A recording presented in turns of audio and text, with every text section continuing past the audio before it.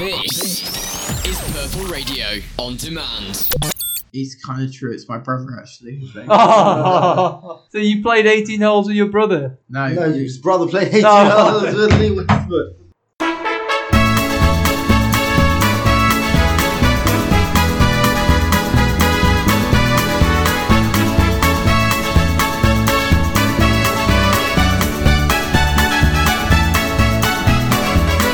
Hello and welcome to the third episode of Gone Too Far, which is, I must admit, quite a bleary-eyed episode. I was up until 1 a.m. writing a theatre review, and it's needless to say that other members of the cast today are quite tired. Ben Sharp is currently outside with his head slammed on the desk. He's had a late night. AB, currently you're the only one in the studio with me. How are you doing? I'm alright. This is the earliest I think I've been up, especially as a history student, for a couple of months. So I'm struggling, but I'm here. That's and an what matters. achievement. That's amazing. Yeah. So when Ben comes in, we will be having a bit of our Valentine's Day threesome, you could say. AB, do you have any romantic plans for today? Well, yeah, I've got a little bit of a choice. I can't decide whether to watch Valencia play Atletico Madrid or Borussia Dortmund play Eintracht Frankfurt. That is a very difficult choice to make. It's also the perfect way to spend Valentine's Day. Yeah. No romance for me. I have a lesson on the language of love at 2 p.m. French grammar. Maybe it doesn't set the heart racing. But speaking of racing, we can segue into the steeplechase for the Serie A title, which is palpitating at the moment. We'll start with the 296th Milan derby, which took place last weekend and finished 4-2 to Inter Milan after they overturned a 2-0 deficit in the second half. AB, just want to walk us through the game? Yeah, I watched this game. It was an absolutely brilliant game of football. AC Milan started fantastically. They were by far the better team in the first half. They were helped out by the fact that Samir Handanovic, Inter's goalkeeper, had a broken finger, so they left him on the bench, and Daniela Padelli was starting in goal. For both goals, Ante Rebic and Zlatan Ibrahimovic scoring, it's hardly bad goalkeeping. I wouldn't describe it as bad goalkeeping, but a better goalkeeper, namely probably Handanovic, would have saved them. And so for that 45 minutes, it was, in my opinion, the best 45 minutes AC Milan have played under Stefano Pioli, perhaps up until last night, which we'll get onto in the Coppa Italia.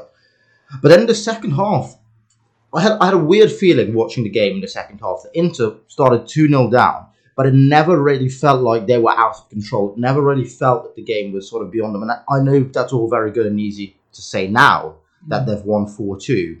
But really, they were absolutely brilliant. They came streaming out of the blocks and scored a couple of early goals, got it back to 2-2. And actually, AC Milan nearly brought it back in the 88th minute. Zlatan Ibrahimovic hit the woodwork, and 1 minute later, Romelu Lukaku had gone up the other end and scored and made it 4-2. So, I think this was a case where you could really see that across 90 minutes, Inter's team currently has more quality, which we know it does, but it does also show it's very encouraging for AC Milan. They're clearly moving in the right direction. They're clearly making progress under Stefano Pioli. This result will hurt, but when you take into the account the way they started the season, AC Milan, this is definitely progress. And I know they're 10th at the moment, but it's a bit like the Premier League. It's very bunched. They're only 2 points behind Hellas Verona in sixth place. But for Inter, this is fantastic in the sense that they're now top of the league. They're above Juventus on 54 points, and it's very encouraging going forward. Yeah, well, 8 wins in 18 games for Stefano Pioli. He certainly improved the team. What I would say, though, is they seem to be suffering damaging defeat to the top-end sides, Juventus, Roma, Lazio, Atalanta, now Inter Milan. I think that's a quality difference, even with regards to teams like Atalanta. Yeah. I think AC Milan's recruitment has been a little bit sketchy. Some signings haven't quite worked out how they planned them. Rafael Leao's still struggling to find he's struggling to get game time. Every time he plays, he looks excellent, but he's struggling to find game time. Christoph Piątek has obviously completely tailed off this season. He's now been sold to Hertha Berlin.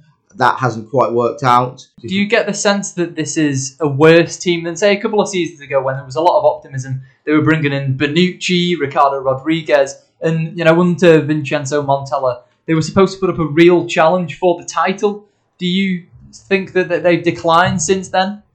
I think certainly in terms of results. I'm not sure in terms of overall quality that they've declined, but certainly in terms of the appointment of Marco Giampaolo was one that really didn't work out. Yeah. That first half of the season was absolutely abysmal, both on and off the pitch.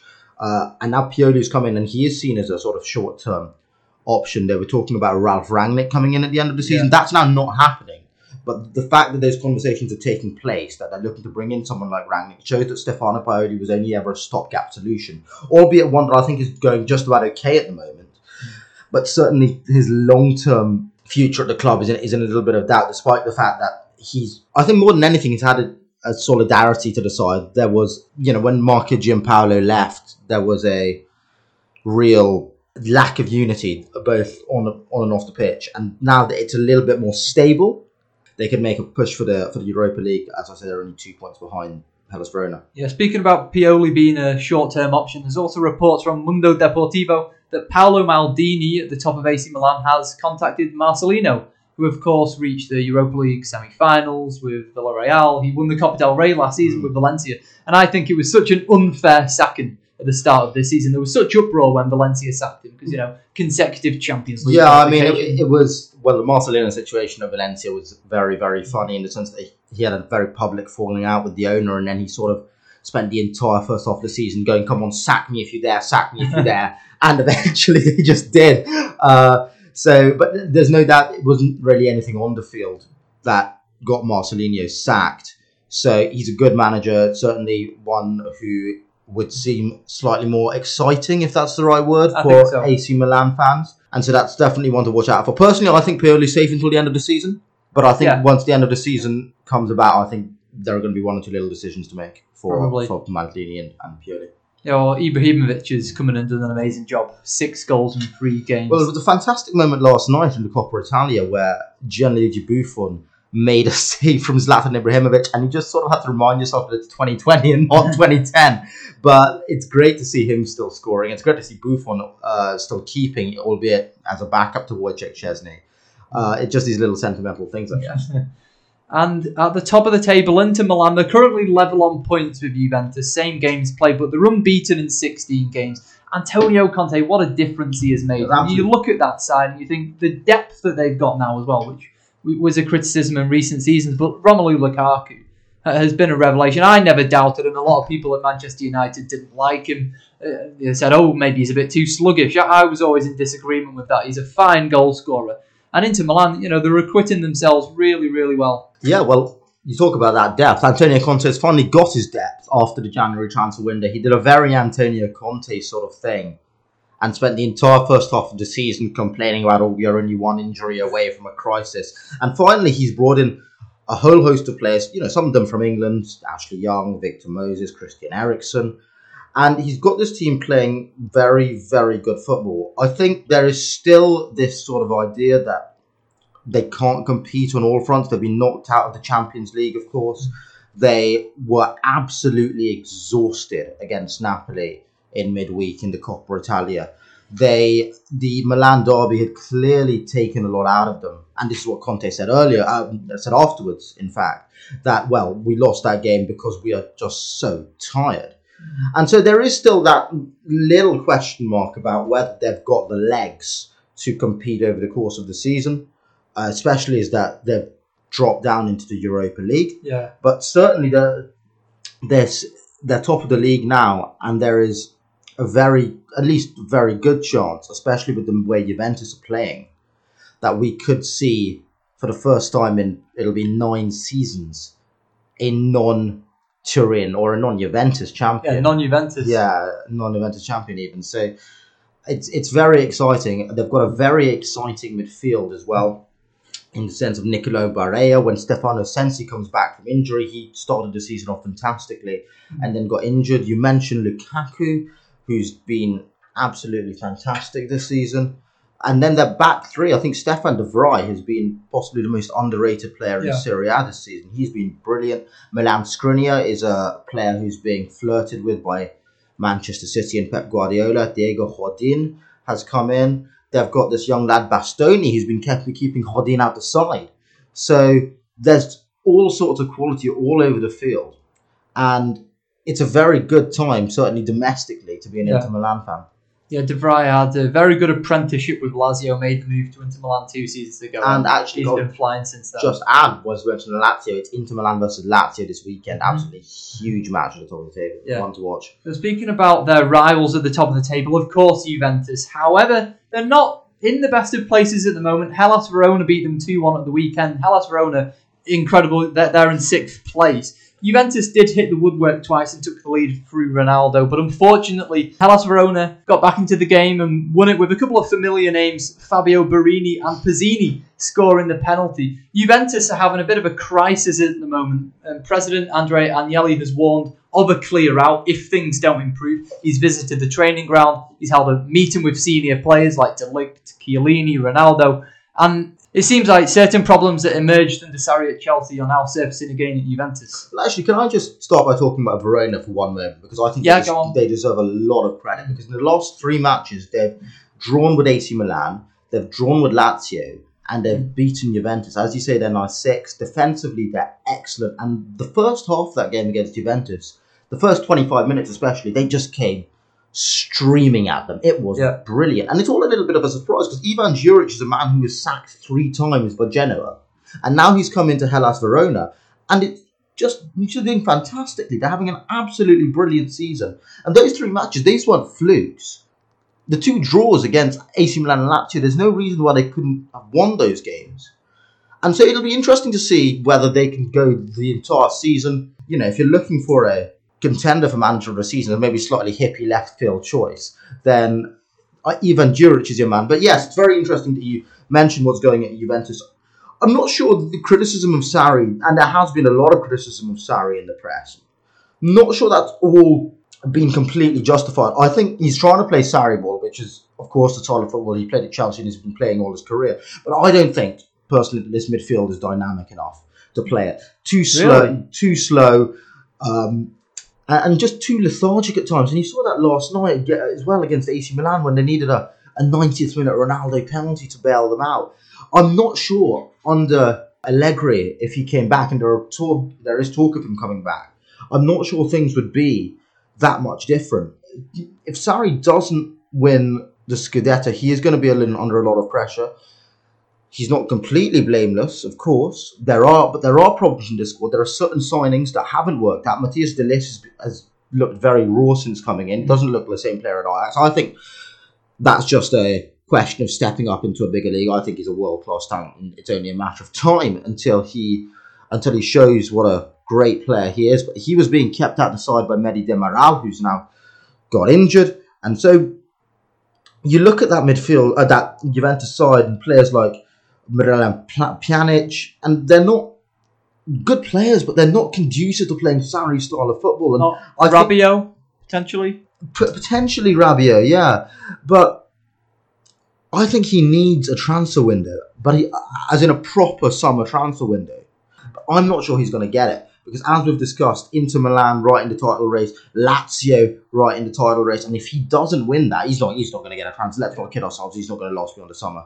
Yeah, there are mitigating circumstances because they have had a lot of injuries. Chiellini's been missing, Danilo, Demiral, Khedira. The list goes on and on and on. However, Khedira wouldn't fix anything, but same difference. However, they had a similar problem at Chelsea, and that was down to his training sessions. He would have very intensive training sessions, even on the day of games. If they had a late kickoff, they'd be playing training matches beforehand, and he came under a lot of criticism for that. Also, there's players who complained at Chelsea being unmotivated, some even saying he didn't know their name, and what he would do is split the defence, and they go and train on one half of the pitch, the attack on the other half, and they felt if he's only focusing on one, there's no cohesion in the team. This season, he's also left the likes of Emre Can and Mario Mandzukic out of the Champions League. That can't be motivating. You have these key players who play 30 plus games a season before who aren't being recognised for that. No, absolutely, and I'll just counter that with, I'll first of all start by saying I'm far from a Maurizio Sarri apologist, as much as I might be coming across as it on this pod. But for all that criticism that he got at Chelsea last season, what a fantastic season. They won the Europa League, lost the League Cup final on penalties to Manchester City, and finished third in the Premier League. Yeah. I think if you look at that, you've got to say he did brilliantly. So it's not always the case that whilst he comes under this internal and external criticism, there is a complete lack of cohesion. I don't think that's the case. I think it's more in the case of Juventus a problem of not having the right players to suit his system, which is unfortunate because I think he's got plenty of players. He's got 2 in each position, surely. No, but he doesn't have the right players. He doesn't have the players who Does he need to change his system though? He's not going to change his system. Maurizio Sarri, you get two sorts of managers. You get the pragmatists and you get the ideologues. Maurizio Sarri is the ultimate ideologue. He will not change his style of football, for better or for worse. And we've had... Arsene Wenger was a complete ideologue. And look at how successful he was. So there's no right or wrong way of going about it, Luke. But in this case, Maurizio Sarri hasn't changed his system in all the years that he has been in football management. He's not going to change it now because he doesn't have a midfield that's working cohesively and his transitions aren't quite working out. I still think that Juventus will recover their season. They've got players who are, and I'm talking specifically, of course, about Cristiano Ronaldo, but also players like Gonzalo Higuain, players like Giorgio Chiellini. As much as he's been injured, he's still a huge dressing room influence. Players who are winners. And if you ask me to call the Serie A title race at the moment, I'm not going to.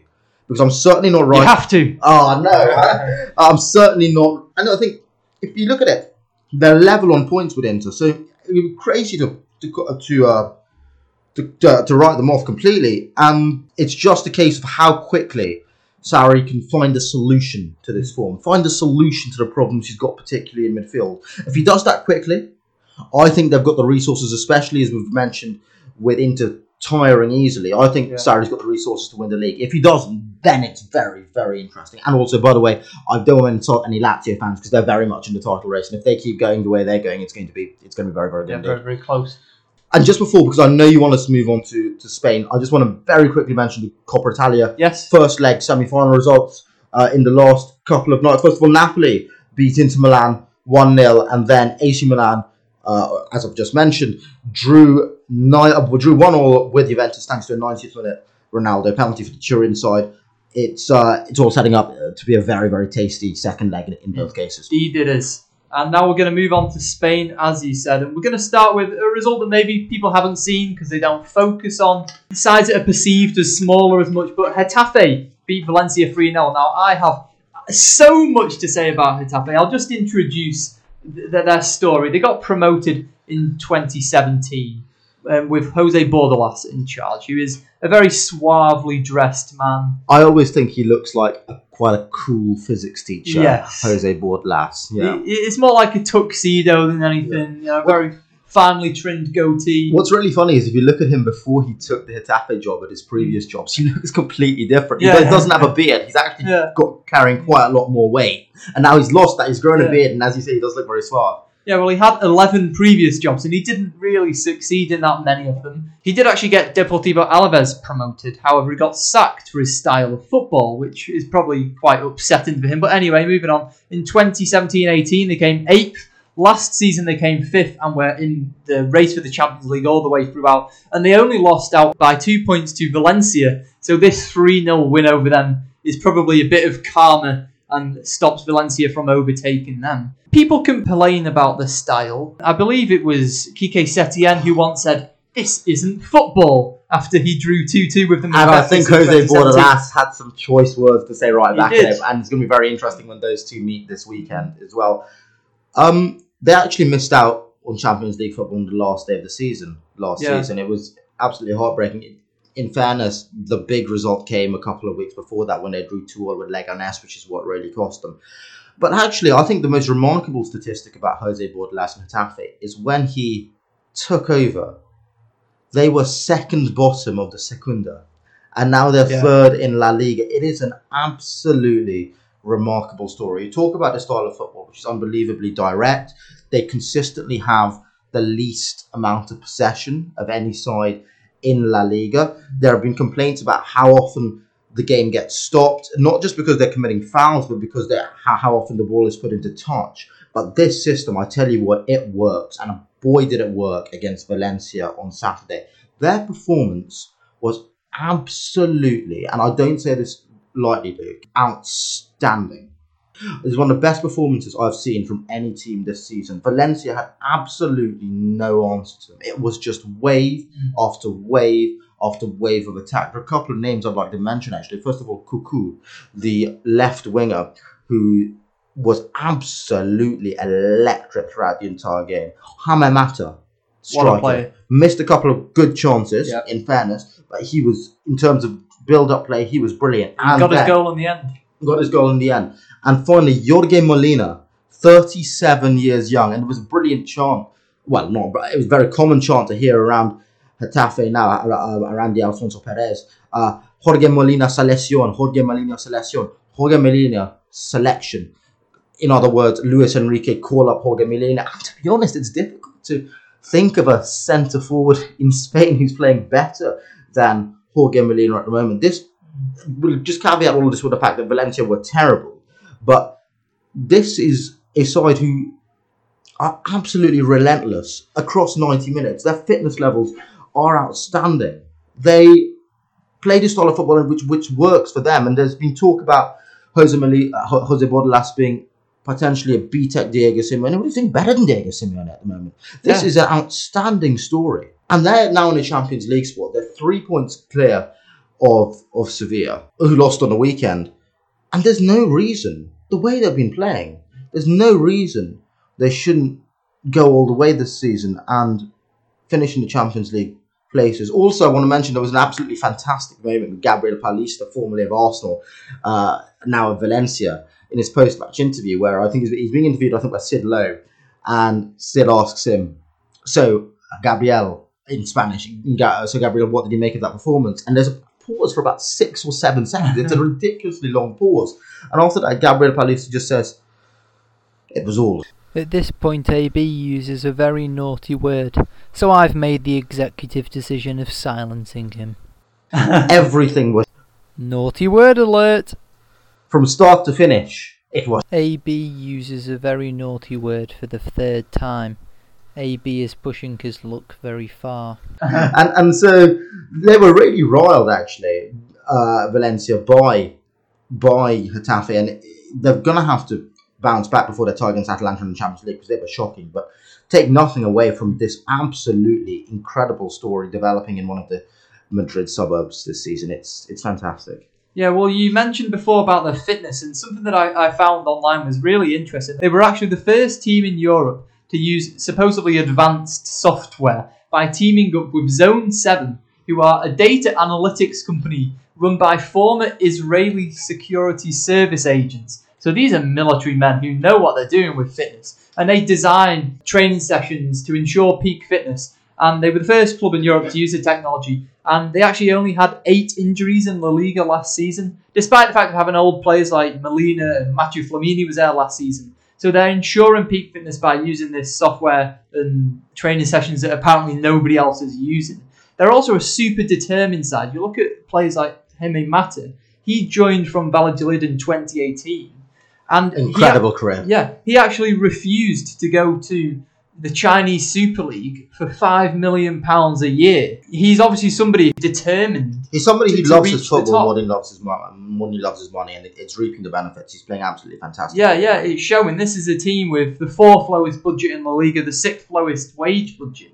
But they're flying, and I do back them to finish in the Champions League places this season. Absolutely. So do I. It's very easy to say, given that there have been a number of other clubs who have had sort of runs of form in the league this season. You know, remember Granada and then Real Sociedad, but Getafe do seem like the real deal, and I agree. And I think just like they're putting it together over a number of seasons. Exactly, as well, like exactly. And I'd just like to add at the end, I think pick of the ties in the Europa League is going to be Ajax versus Getafe. I think that's going to be brilliant. Yeah. Right. So we'll move on to Barcelona now, who managed to secure a 3-2 victory at Real Betis. That was Quique Setien's 7th game in charge. It's the 5th he's won. He has lost 2. I don't know if it's really working out as well as he would have liked at Barcelona. It's not that impressive, really, is it? Well, 2 losses in 7 games? No, he keeps saying in press conferences, you have to trust the process, Now, it's all very good and well until you realise that they are 3 points behind Real Madrid, and they were level in points when he came in. This match was an amazing game of football. Betis against Barcelona has been the highest scoring game of football in La Liga across the last 2 or 3 seasons, we've had some amazing results, sort of 5-2s and 5-1s and whatnot. And this was no different. Nabil Fekir was electric. He gave Real Betis 2-1 lead before Sergio Busquets equalised. And there's still this idea that Barca quite aren't functioning at 100% under Setien. He got a Betis being his former club, of course. This was his homecoming. He got quite a warm reception there, despite having fallen out with the fans a little bit towards the end of the season. But especially when you look at the fact that someone like Messi has now not scored in 27 shots. That's, a remarkable statistic for Lionel Messi. And it's not quite come together as you like. There are definitely signs there, but it's always been the criticism of Keke Setien that he's, first of all, not managed to create a team with an attacking dynamic because they're too based on playing sideways possession football. That's not a criticism, of course, you can make of this game. They scored 3 goals, but certainly up until this point, it's not something that's worked out for him. And then when they do come and score 3 goals, they concede 2 immediately. So there's something that's not quite right there. Having said that, they're obviously still in the Champions League. They're still in the in the race for La Liga. But I'm not sure, and naturally he was their 4th choice appointment as manager.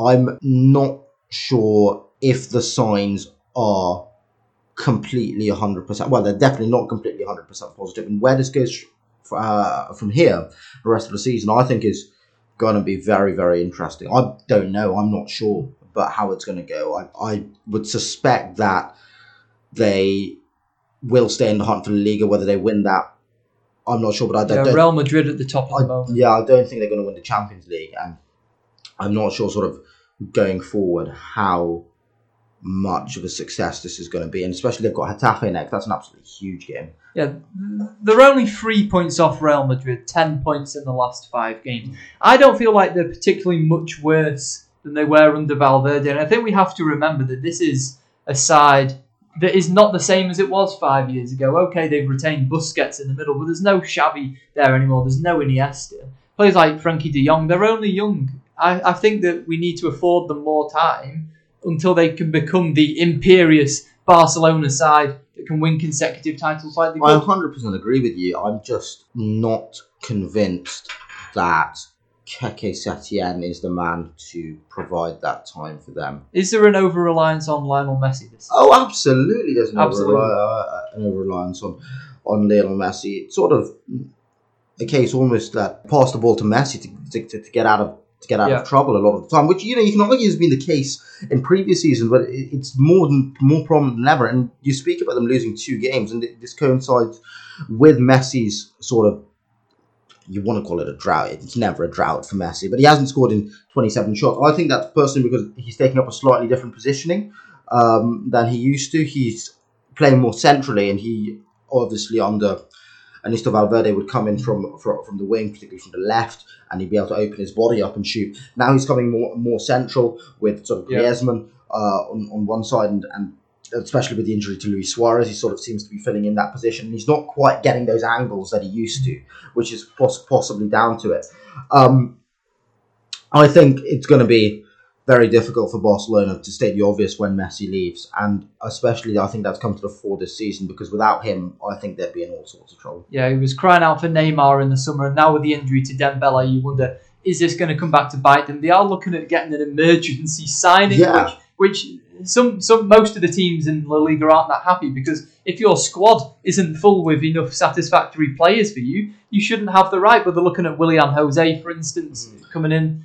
And I don't think that's really fair, just because Dembele's got a long-term injury. Well, yeah, this is a rule in Spain that if a player is injured for more than 5 months, then you're allowed to bring in an emergency signing. And obviously, this was an idea that was come up with Liga and the Spanish authorities, and nobody outside Spain agreed to it. And so that player has to come from within Spain. The favourite at the moment, the favourite striker to come to replace Ousmane Dembele is Angel Rodriguez from Getafe. Willian Jose, as we've also mentioned, is in the frame. Lucas Perez, formerly of Arsenal, of Deportivo Alaves, is also there. Loren Moron, he's had a brilliant season at Betis, and naturally Setien has worked with him in the past. They don't strike me as winger figures though. Like No, but this could be a case of trying to shift Messi back out wide and playing one of those guys through the centre. So they're all good strikers. I'm not sure any of them are. The Europa League level. Yeah, I mean, actually, in fairness, I think Angel Rodriguez of Getafe could be a striker who could make it in the Champions League and Europa League. Obviously, Spurs linked with Willian Jose. Yeah, but they don't seem to be overly fussed that they didn't get him. So maybe that's a sort of he's a good player, but that's a sort of level. So it's interesting, but you speak about it not being particularly fair. It's a very insular thing in Spain. It's a very Spanish thing. And now that Dembele is injured for 6 months, and also the injury to Suarez, of course, they'll be looking to bring someone. Especially now that I'm not sure we'll see that much of Luis Suarez in a Barcelona shirt again. I think he's just about in time. It's looked like he's just about in time to come back at the end of the season. But he's going to play maybe 3 or 4 games at the end of that, maybe more at Barcelona or in the Champions League. And then I'm not sure he's going to be there next season. And so they're now looking for a long-term striker, a long-term replacement in that position. Right, the time is 10:33. I think we're going to try and bring study-withered Ben Sharp into the room. He said he was in the library at 6 a.m. this morning. He's been working very hard. I'm going to try and take him to rise from the ashes if we can. So we'll be back in a moment. We have retrieved Ben Sharp from the Purple Radio Central Room. Ben, how are you doing? I am absolutely knackered. He is absolutely knackered. Like Inter Milan. His eyes are currently shut. Luckily, you don't need your eyes to speak. Ben, I believe you've got a story for us. Now, we played this game, me and AB, last week, and it wasn't quite the best because there were only 2 of us. And basically, you might be telling an amazing story that's completely true, completely false, or is it a mix of both? Ben, would you like to take it away? So my sporting memory is when I was younger, I played around with Lee Westwood, the golfer. Really? Yeah. And where was this? Down at his home club, somewhere near work, so I can't remember exactly. Okay, and so you were just a young boy? Yeah. What was he like? Very nice, very down to earth, always just wanted to be nice to people. Probably one of the nicest people I've ever met. AB, what do you make of this? I'm not a huge golf fan, but sounds like Lee Westwood is a good chap, yeah. He sounds like a good chap, but I'm not fully convinced. I reckon maybe there's another golfer. I think he's trying to deceive us. Ben, can you elaborate a bit more on this story? Basically, I won the chance to play with. I won the chance to play with him after I did one of his academies. Okay. And I mean that's really, and there's not really much to say. And I got a chance to play with him around 18 holes. 18 holes. Who won? He is. He won. That's a surprise. Right. I think. No, you know what? I think there would be no point you making this up. You've been quite direct with it. So, AB, I don't know about you. I'm going to say that this is a true story. Yeah, it's a true story, yeah. Ben? It's kind of true. It's my brother, actually. Oh, so you played 18 holes with your brother? No, his brother played 18 holes with Lee Westwood. Well, yeah, it wouldn't have been anywhere near as exceptional. Oh, is your brother a really good golf player? Yeah, he is. Very good player. Very good. Yeah. Were you there? Yes, I was there. Cheering him on.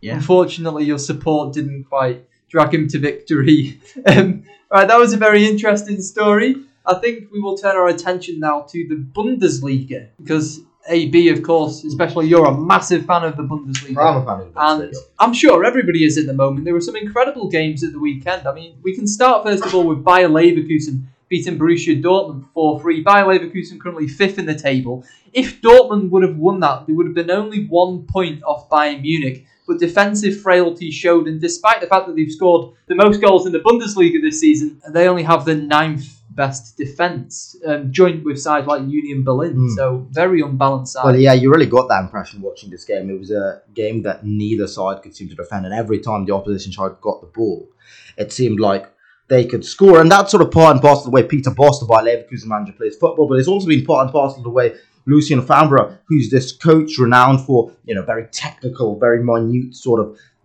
differences he tries to make, on the training pitch. He works on the foot positionings and where players take their hands, and that's all well and good, but there's been a lot of criticism. Well, work on that, but also just try and coach the defence, because they're not good at the moment. 2 wing-backs were bombing up so high the pitch. Zagadou looked a little bit rough and ready. it was a really, really difficult game of football for them. And eventually, it was don't get me wrong, it was a fantastic game of football. But just some of the decisions he made, for example, bringing on Gio Reyna just after half time, 17-year-old lad, son of Claudio Reyna. You're not happy with him being subbed on recently? No, because they had more options on the bench, players like Torgan Hazard and Mario Götze, but he chose not to go with them and instead to go with Gio Reyna, who came on, didn't make a contribution to the game aside from committing a silly foul in the build-up to a goal by Jadon Sancho, which was disallowed. And so you've got to question those sorts of decisions, and yeah, so that's really cost them. And now I think Lucien Favre is actually under quite a bit of pressure, to be honest. Yeah. Yeah, you mentioned Gio Reyna coming on. I think it's a bit too early for him. There are some really impressive younger players, like Hakimi in centre-back. He's only 21 years old, and he seems to play with a maturity beyond his years. Ben, are you impressed with the youthful exuberance of Borussia Dortmund? AB, you're having to go. I do. Yeah. I've got a presentation. That's fine. In my seminar in about 10 minutes, so I've got to go. But yeah, absolutely. Thank you for coming on. It's been amazing. See you around. Yeah, I'm impressed by what Borussia Dortmund have been doing. I mean, I read an article this week which said that they don't buy superstars; they produce them. And that's kind of true if you look at their records. But unless Bayern Munich have an awful season, they're never really going to win the Bundesliga. You think Bayern Munich are definitely going to win the Bundesliga? Without doubt. Without doubt. How come? Yeah. I just think they're too strong in terms of the squad depth overall compared to the other sides at the top of the Bundesliga. Yeah, well, I think that is very, very reasonable. They only got a 0-0 draw with Leipzig at the weekend, of course. That was a very fierce game, and Leipzig are only 1 point behind Bayern Munich. I don't think it's all that well and good at the moment. I think that they could, if they suffer from a dip, okay, they've got 13 points in the last 5 games. But I think you look at the likes of Leipzig and what Timo Werner can do on and off the ball and the threat that they produce, I don't think it's a given that Bayern Munich are going to storm to the Bundesliga this season. No, but I still think they're going to win it, regardless. Even if they are going to have to limp over the line, I still think they've got enough squad depth to get them over that line. Okay, now we're going to move on to the Championship. We're on home turf. We've returned. We've sailed around Europe, and now finally we're back. And what the season is turning out to be, Leeds were criticised last season for being bottlers, and I was very, very upset with that because I thought Leeds produced an amazing campaign, and just because they didn't go via the playoffs, I thought, you know what, Bielsa is doing a fantastic job there. And they've lost Pontus Jansson at the start of this season, but they're carrying on and they're producing some amazing football. Liam Cooper, he's been great in centre-back, and I really like what I'm seeing from Leeds at the moment. However, they are level on points with Fulham, managed by Scott Parker. And Scott Parker's doing an amazing job in his first full season as a manager. Do you think that Leeds are going to slip up again? Could they even slip out of the playoffs? They're only 3 points ahead of Bristol City in 7th. Well, they could very well. I mean, they're on a really bad run at the moment. And I don't see that necessarily coming to the end of the Championship. It's very hard when you're in the rut to get out of that rut because the games come so quick and fast. But I think West Brom are definitely going up. But there's potential for them to miss out even on the playoffs. Completely agree with you. Yeah, Notts Forest beat them 2-0 at the weekend, and so they are definitely staring down the barrel at potentially slipping out. But I agree with you. I think that it'll all come good. And even though they're on a poor run, they've only actually accumulated 4 points in the last 5 games. I think they will be okay. Another side that are resurging to the moment are Preston North End. They beat Stoke on Wednesday night. I, of course, have grown up near Preston and I enjoy watching them. But I don't think we're going to focus on them. I'm very sorry if there are any Preston fans listening. But I think Stoke are actually worthy of more mention. Because it seems like it's been such a fall from grace for them. They finished 16th last year. They sacked Gary Rowett. They brought in Nathan Jones, who did so well at Luton, only to go and sack him. And it seems like nothing was really working until Michael O'Neill has come in. And he's done well. He's won 8 of his 18 games in charge. But they're still 21st in the league. They're only 4 points ahead of Wigan Athletic. Surely Stoke have to be expecting better with the squad they have, or are they not the side that they were? They've retained a lot of good players like Joe Allen, Bruno Martins Indy, and Jack Butland in net, who was once, very much in the frame for being the England goalkeeper. What's happened at Stoke? Yeah, they have retained some good players, but the issue is that their players are starting to reach that age where they're losing their talent. If we look at Sam Vokes and other players who are sort of past it, so to speak, Yeah. in terms of their development. Stoke are one of the teams where they've probably got a lot of players on high wages. Yeah, well, Sam Vokes, you mentioned, he's only got 6 goals in his 2 championship seasons with Stoke. In his previous 2 campaigns with Burnley in the championship, he accumulated 35.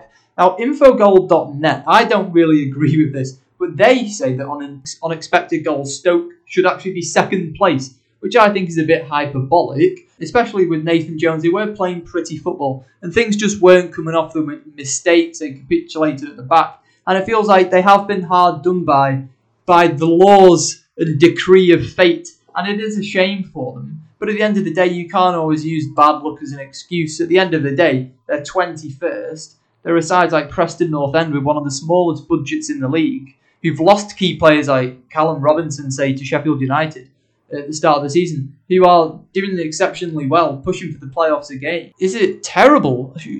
Is there a problem at the top at Stoke? They've gone through various managers.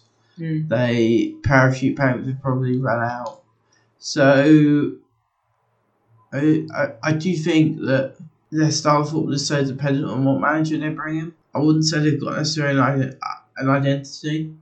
No. When it comes to football, when it comes to the footballing style. I mean, they're not the only team to be suffering. It's quite common that you will get relegated and then do terrible. You look at Portsmouth ended up in League 2 after a few seasons, and Huddersfield are only 1 point above them in 20th place. So even though they lost the likes of Aaron Moy, Huddersfield did manage to actually retain quite a few good players, and yet they've been egregious this season, and they could very, very easily go down, and they were never a Premier League-sized club. They won a few titles in the 20th century if you look back far enough through the history books, but they are generally a League 1/Championship side. And I think it just goes to show that the line is a lot finer between the elite level, the Premier League, and the Championship that people realise. And even the parachute payments don't save teams. Sides like Swansea came down last season. They came 10th place, which is good.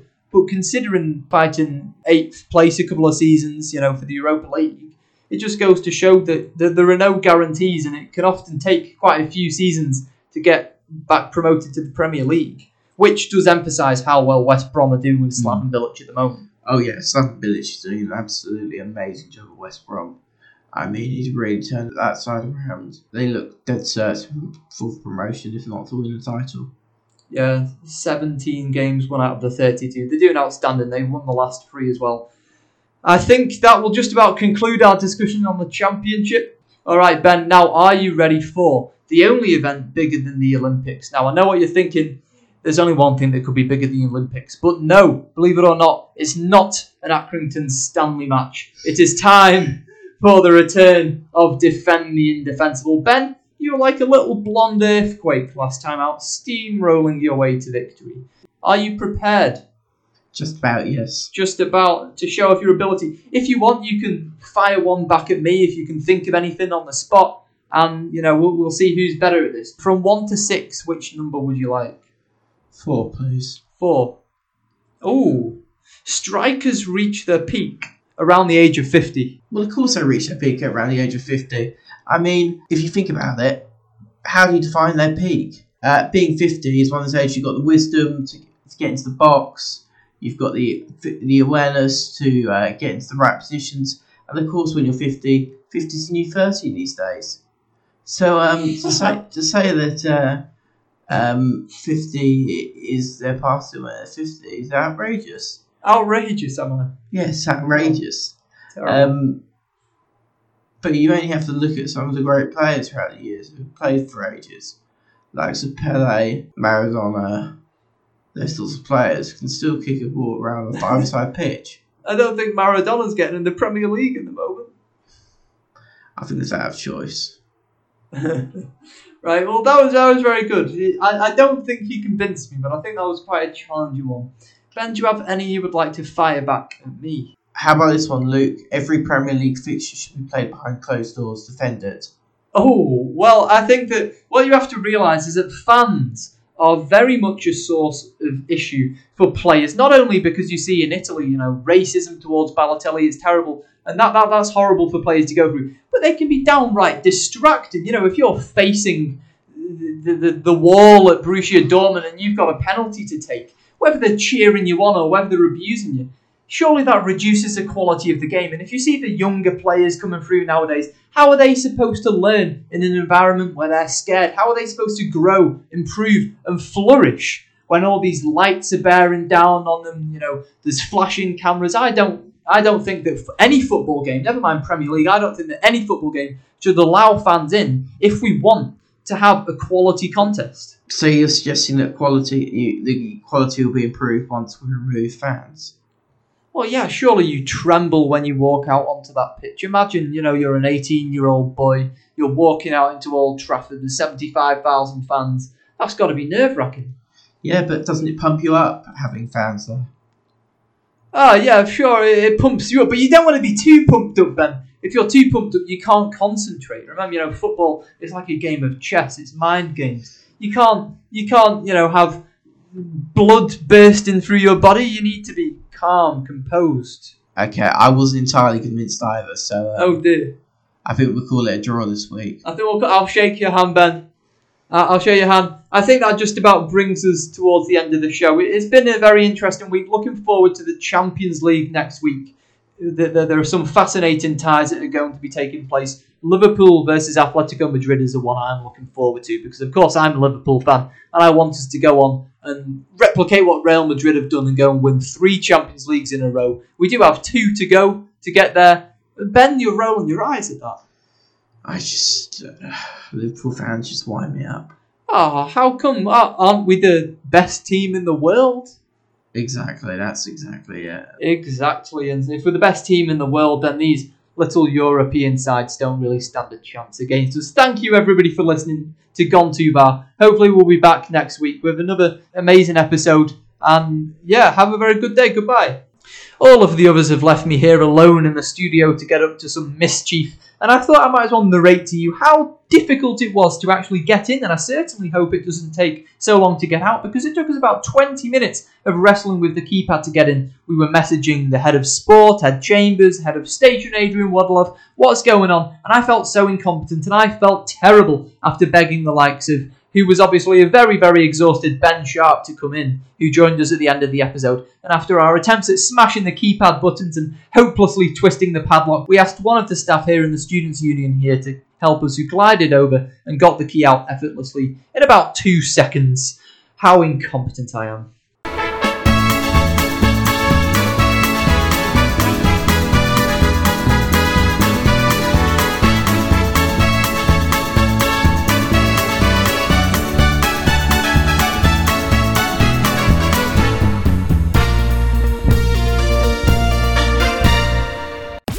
Purple Radio Podcasts. Thanks for downloading this Purple Radio podcast. For more great content and to listen live, head to purpleradio.co.uk.